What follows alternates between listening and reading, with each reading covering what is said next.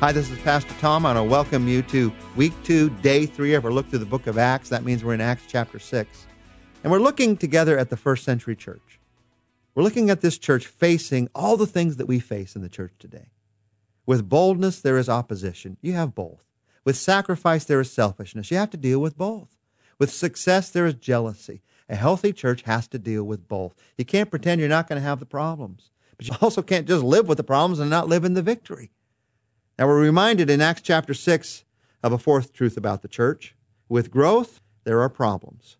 With growth, there are always problems. Why? Because growth creates change. And change is something we don't like. It creates discomfort in our lives. And discomfort, the discomfort that comes from that change, creates problems in our lives. Trouble is an indispensable part of growth. The key in life is not avoiding trouble, it's handling the trouble that comes. And we're reminded in Acts chapter 6 that one of the things we need to do in the church is turn complaints into commitments. If someone's complaining, you want to help them to turn that into a commitment, a deeper commitment to Christ.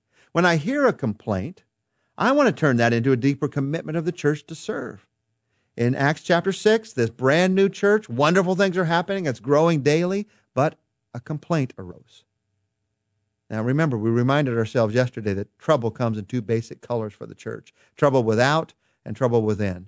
And here we're bouncing back in these chapters between the two. First, Satan tries the attack from outside, then he tries the attack from inside. Here comes another attack from inside.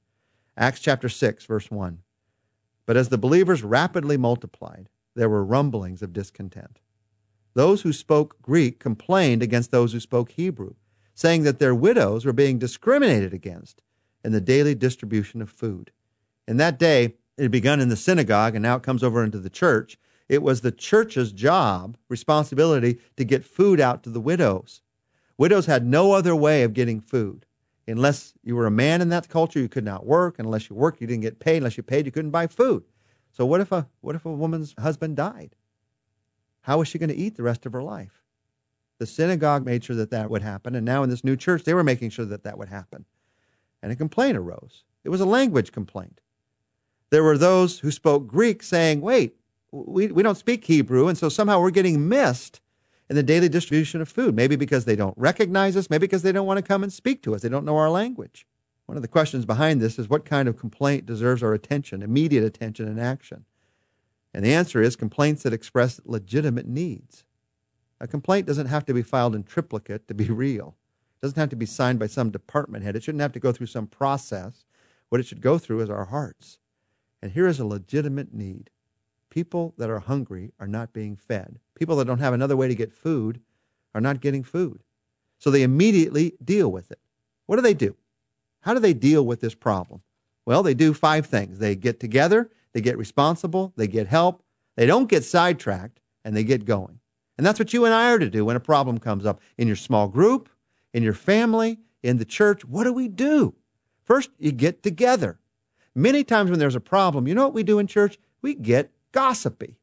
Instead of getting together, we separate into all these little groups and talk about the problem. What about him? What about her? What are we going to do? The way to solve the problem is get the people together in a room who have the problem. That's what they did. That's what they had the wisdom to do from God's Spirit. Verse 2. So the 12 called a meeting of all the believers. We apostles should spend our time preaching and teaching the Word of God, not administering a food program, they began by saying. Now, we're going to find out their answer in just a minute, but the important thing to me is they got everybody together. They called a meeting together. That sounds so simple. Now, you may not feel empowered to get the right people together. Well, find the person who is.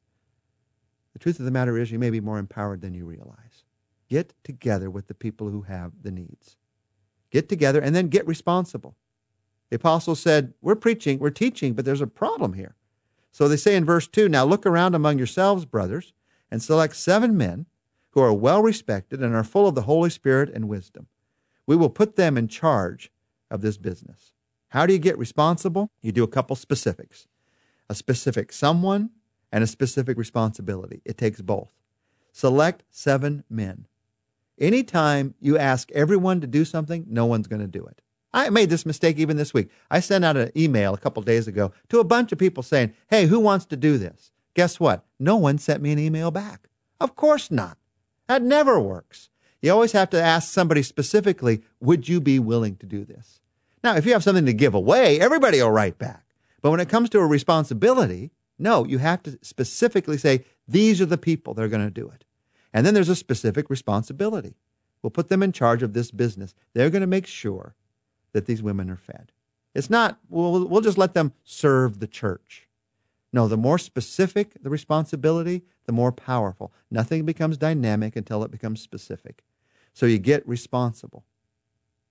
The third thing you do is you get help. Behind what has just happened, what we've read, we've had the apostles saying, now we are to make sure that we do this. We're to preach, we're to teach, we're to serve. But we need some new people to make sure that these widows are fed. You get help. One of the greatest problems in the church of today is we don't get help. We expect the pastor to do it all because, well, that's the way it's always been done. Or because he happens to be paid. Or even if he's not paid because he happens to have more education than anybody else. The church that never gets help from somebody else becomes more and more helpless. When God put his church together, he gave us all different gifts. And those gifts are to be used within the body. So when a need comes up, the answer isn't me taking on more responsibility. The answer is me getting help from God's people. Now, the other side of that is the next thing. You get help. The flip side of that is don't get sidetracked. In verse 4, the apostles say, then we can spend our time in prayer and preaching and teaching the word. They knew that was their job. If they'd taken on this other job, they would have gotten sidetracked with the job that God had given them, that he'd gifted them to do.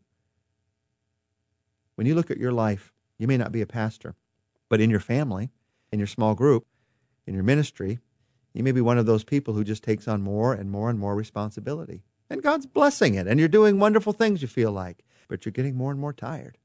And the truth is, although more may be getting done, you're adding to your ministry. You're not multiplying the ministry. You're just adding a little more, and that's good. You have slow growth. That's wonderful, you say to yourself. But that's not God's intention. God's intention is the book of Acts.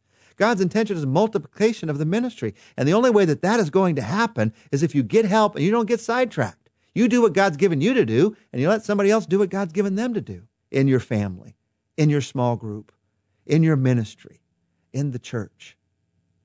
This is just very simple stuff that happened in this early church. But if this had not happened that day, we would not have the same story that we have of the early church. You get together. You get responsible. You get help. You don't get sidetracked. And then number 5, you get going. Verses 5 to 7. This idea pleased the whole group. And they chose the following: Stephen, a man full of faith in the Holy Spirit; Philip, Prochorus, Nicanor, Timon, Parmenas, and Nicholas of Antioch, a Gentile convert to the Jewish faith, who had become a Christian. These 7 were presented to the apostles, who prayed for them as they laid their hands on them. And God's message was preached in ever-widening circles. The number of believers greatly increased in Jerusalem, and many of the Jewish priests were converted too.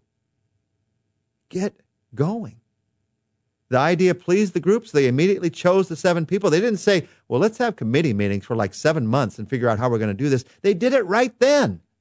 They chose the right 7 people because of their character. We're going to see their character of these men. Some people think these were the first deacons, and they may be a form of the first deacons, what becomes the deacons within the church, because they are serving the church. Deacon means servant, and they are serving the church. And look what happens because they serve. The message is preached in ever-widening circles.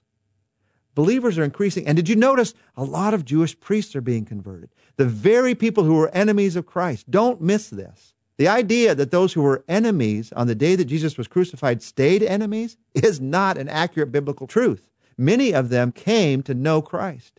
Many of them became followers and became a part of the early church as they reached out into the world. You get growth, you get problems. So what are you going to do? You need to get together and get responsible and get help and don't get sidetracked and then get going. Let's pray together. Jesus, show us what we need to do. If there's someone we need to get together with, let us do it now. Help us to stop trying to do it all by ourselves, to release it, even if it doesn't get done for a while, to release it and to focus on what you've given us to do. Lord, if there is a problem, if there's a need, let us not let it just go wanting. Let us get together so we can get going on solving those needs within your body. Thank you, Jesus, that you have an answer to that need within your body. Thank you that you've already put it there because of the power and the strength of your Spirit. In your name, we pray. Amen. Tomorrow, we're going to see some more about the life of this man by the name of Stephen.